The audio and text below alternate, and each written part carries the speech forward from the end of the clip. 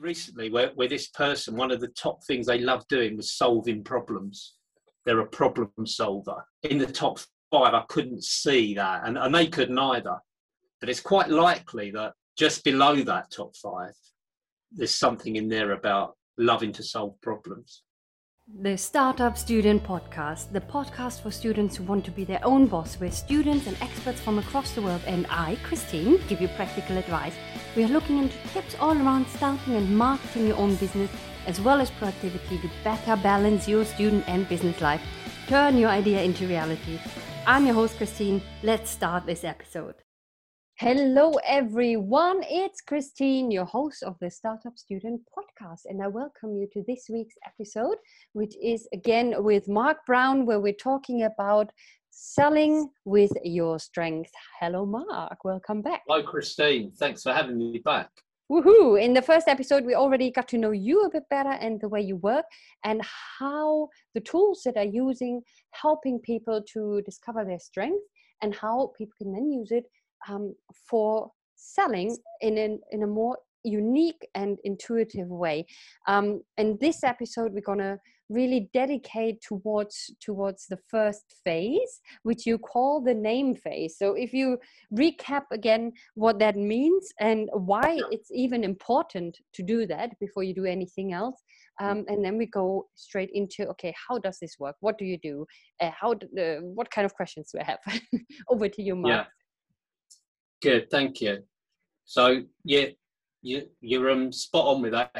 And the first phase in the sequence of coaching, because that's what it is called name, and it's about really high level. It's about participants being able to name their top 5s and have both a connection and an understanding of what it means at quite a high level in this first meeting. So what would have happened prior to this, if I just go back, I know I did mention this before, is the person being coached, the participant, could be you, Christine. You would have gone onto the Gallup Access website and you would have put your code in that you'd have from me, and you would access the assessment. And you take that assessment. It takes about 45 to 50 minutes, and it's best if you do it in a really quiet environment where you're not going to be interrupted. And you're on the screen. What appears on the screen when you take the assessment are 2 words, one on the left side, one on the right side, and in the middle there's a button. And what you do is you pull the button towards the word that most resonates with you, and you do that 177 times. And once you've done the 177th time, you're finished. And while you're doing it, it's all about your kind of gut instinct. It's not about thinking deeply about it, which is why you only get 20 seconds to answer each question. So you really, there is a timing and you have to answer it in 20 seconds. You can't think about it. That's really good. It is. So if you don't answer it within 20 seconds, it moves on to the next question. And that one's redundant. That question's redundant. But there's never been a case where there hasn't been enough information not in my experience, there's not been enough information to formulate a really accurate result at the end of it. So people do that.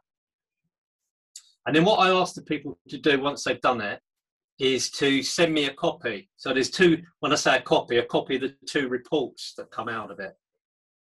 And as I mentioned last time, one's a generic report and the other one's all about you, just you. So it's about your strengths and talents and the order that they appear in. So there's such a remote chance that there's someone else, you'll meet someone else exactly like you, that you are unique, very unique. Just based on your top 5, you're unique, let alone the other 29, because there are 34 themes of talent. And we're only initially most likely only initially looking at the top 5. That makes you pretty unique. So I'd ask people to send me the reports so that before we speak, I get a chance to have a look and have a read through. So that when we do meet up, then I'm slightly acquainted with you. Slightly, because I won't know everything. Slightly acquainted, I like that. Slightly acquainted, yeah.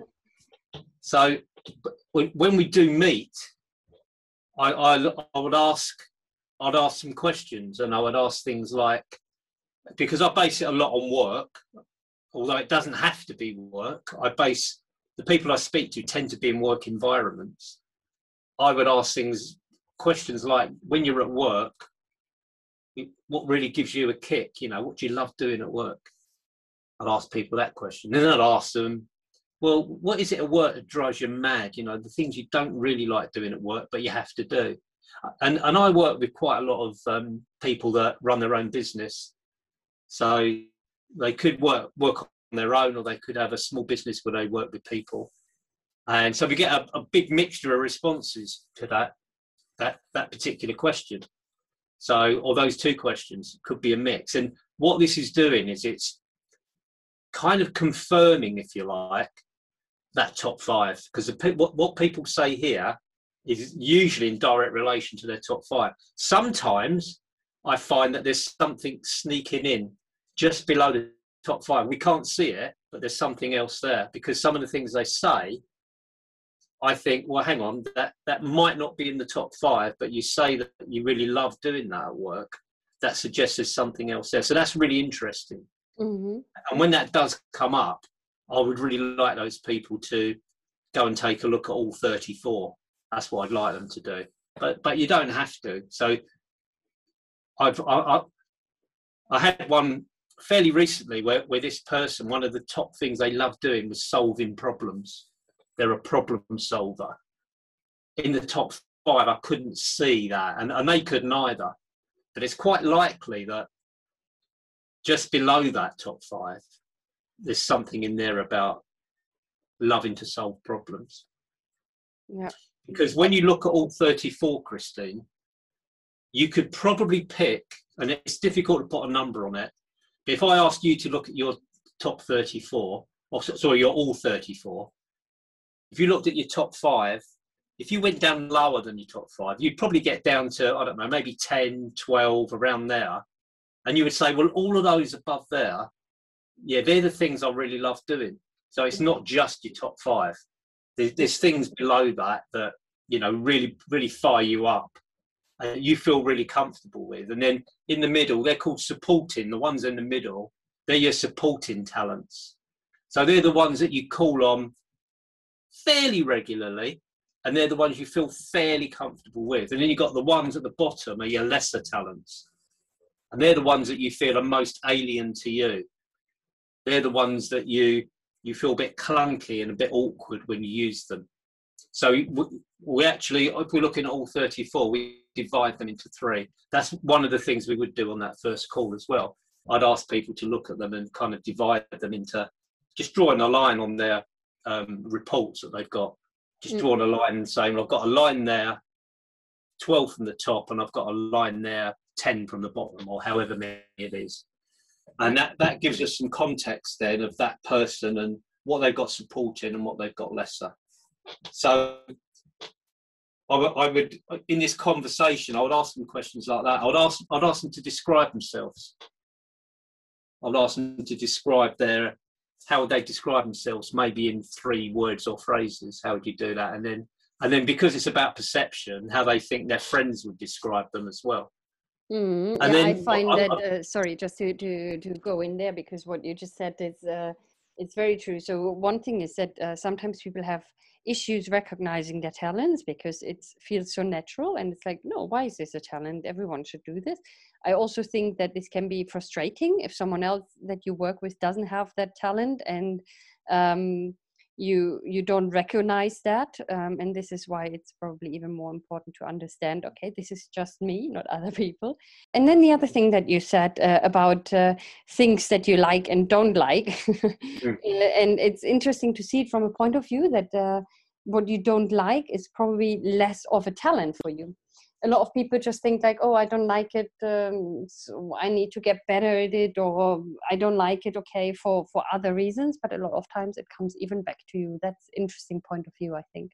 Yeah, it's quite interesting, Christine, that, because I thought I had a talent for something, and now I'm questioning it. And when I say I had a talent for something, I mean a skill. I thought I learned this particular thing pretty quickly. So I've been watching, I've been learning, doing some informal learning on PowerPoint, because I'm thinking I'm doing quite a lot of work virtually, and I really want to learn how to make PowerPoint not look like PowerPoint, because I think people are kind of becoming a bit tired of it. So I've been doing some informal learning, and I've been watching some videos on how to do it. And I always thought I was pretty good at that stuff. But actually, I don't think I've got such a talent for it now, because I'm really struggling with it. I mean, I can do it, but it takes me so long. And usually, the things that we're most adept at, the things that we've got most talent at, we learn pretty quickly. And I'm not learning this quickly at all. This is pretty challenging for me. But you see, what I like about it is I like the outcome. Yeah. It's the outcome I like. The bit in the middle, I'm really challenged by. But I think that there could be something there, because I'm not going to stop doing it.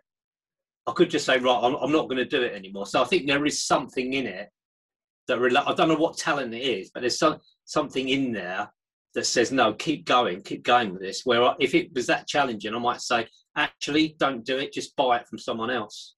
And I think it might be I've got a talent called ideation, which is in my top 5.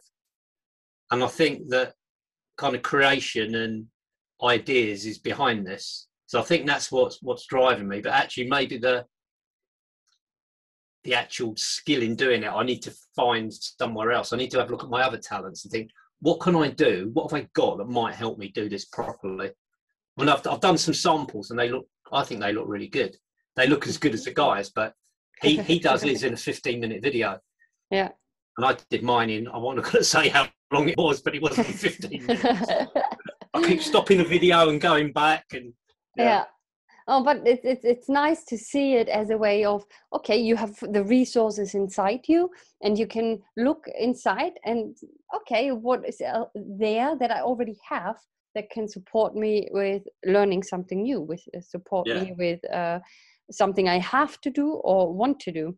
Yeah. Very good. I think if it's a have to do, then sometimes, if it's something we have to do, sometimes we have to look, we have to go to our lesser talents, and we have to say, right, I know this is a lesser talent, but I need to do a bit of work on it so I can bring it up to a reasonable level, which is probably about as good as it's going to get.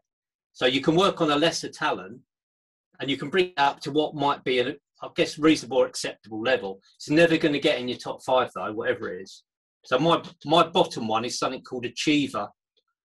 And when I saw that, because I did my all 34, when I saw that Achiever was my bottom, I had envy.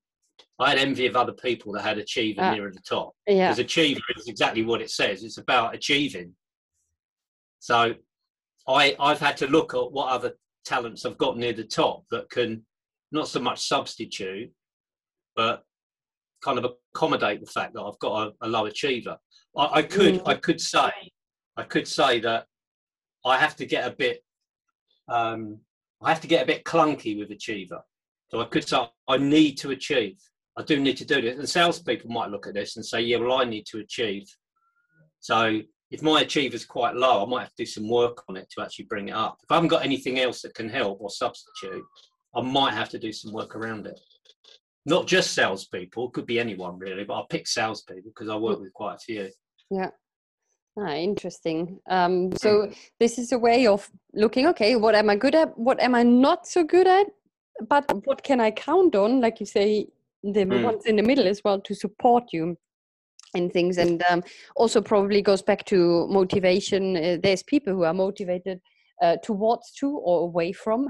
So you are looking forward to getting away from something, or you're looking forward to get somewhere, and that could also maybe be related to your talents. It never occurred to me, but could be something. I think the things that motivate us generally are our top talents, using our talents, because we find it pretty easy.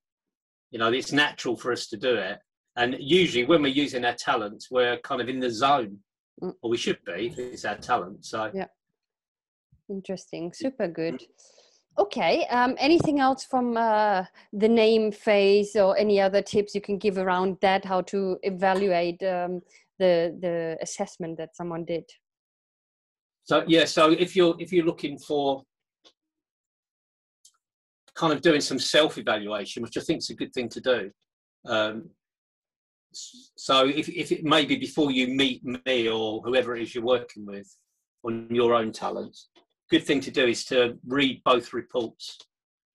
So there's two reports. One's a generic, I think we mentioned this on the last podcast, one's a generic look at what your top 5 are. So if we had the same report each, which is highly unlikely, if we did, and we had the same top 5 in different orders. So I had empathy as number 1, you had it as number 5, and then you had achiever as number 2, and I had it as number 4. So if they're mixed up, there's a 1 in 275,000 chance that I'll meet someone like you who's got the same top 5 as me. Let alone the order. That's just the same top 5. So if you read that, my report and your report in that instance will be the same. It will say the same things because it's a generic outline of each of our top 5 talents. But the other one you've got, which is the Insights Guide, that's about you. That's the one that's 1 in 33 million chance of you meeting someone who's got the same top 5 in the same order. So I'd recommend you read both. Read both of those, and also read the bottom under each talent. So your number 1, number 2, number 3, 4, 5. Read what it says at the bottom of the page. It gets you to think, so that when you come along, you've already started thinking about your talents. You've already started thinking about your top 5 and thinking about them individually. And then again, as I mentioned last time, what would be really good and what I'd ask people to do is to identify the words and phrases within that Insights Guide that resonate most with you. So there will be some things that really jump out at you, and there'll be some things that maybe don't jump out so much. So really identify those, underline them, highlight them, think about them, and maybe think about the other words and phrases that are on that page, and think about, well, just ask yourself the question, could that be me? Can I remember a time when I did that? Just have a think about those. Because actually what they are, all those words and phrases and sentences on there, they're all different talents. So if you've got a talent of, let's pick one, it doesn't matter which one really, activator. If you're looking at your activator talent on that Insights Guide, if you're looking at that, then in that description, they're all individual talents within the activator theme of talent. Yeah, so it's well worth spending a bit of time with it, the report, and processing it, I guess is the best way of putting it. Yeah, really thinking about it. So when you meet, you can use the time pretty effectively because you've already got a pretty good idea of your top 5, and you know the names of them, which is what this first meeting's called. It's called Name. And that's not something I've created. Yeah, that's not something I've created. It's part of the Gallup's recommended way of using it. Is they call the first meeting Name. So it's about naming your talents and recognizing your talents. Mm-hmm. Okay. Super interesting. So everyone who would like to do the assessment, as I said, the link is on the page, creativestartupacademy.com/podcast, and you can find all the links there. If you would like to link up with Mark, you can find all the contact details on there as well. And if you would like to work with Mark, you can do that in different ways. So just contact him and see what's on offer at the moment. But super interesting. Thank you so much. I can't wait to get my results. Thank you so much for being here today again, and we will have our next recording as well of the phase 2 of the 3 phases that you mentioned, and I'm really looking forward to that as well. So thank you so much for your time, Mark. Thank you, Christine. Thanks very much. Bye bye. That was it. Thanks for tuning in. And just to let you know, there's a free 30-day Kickstart Your Business Challenge available on my website, creativestartupacademy.com/kickstart, and it turns your business idea into reality in just 30 days. And if you could leave a review for this podcast, please do so, because it will help me with my ranking. Thanks so much. I'm looking forward to talking to you next time. Bye-bye.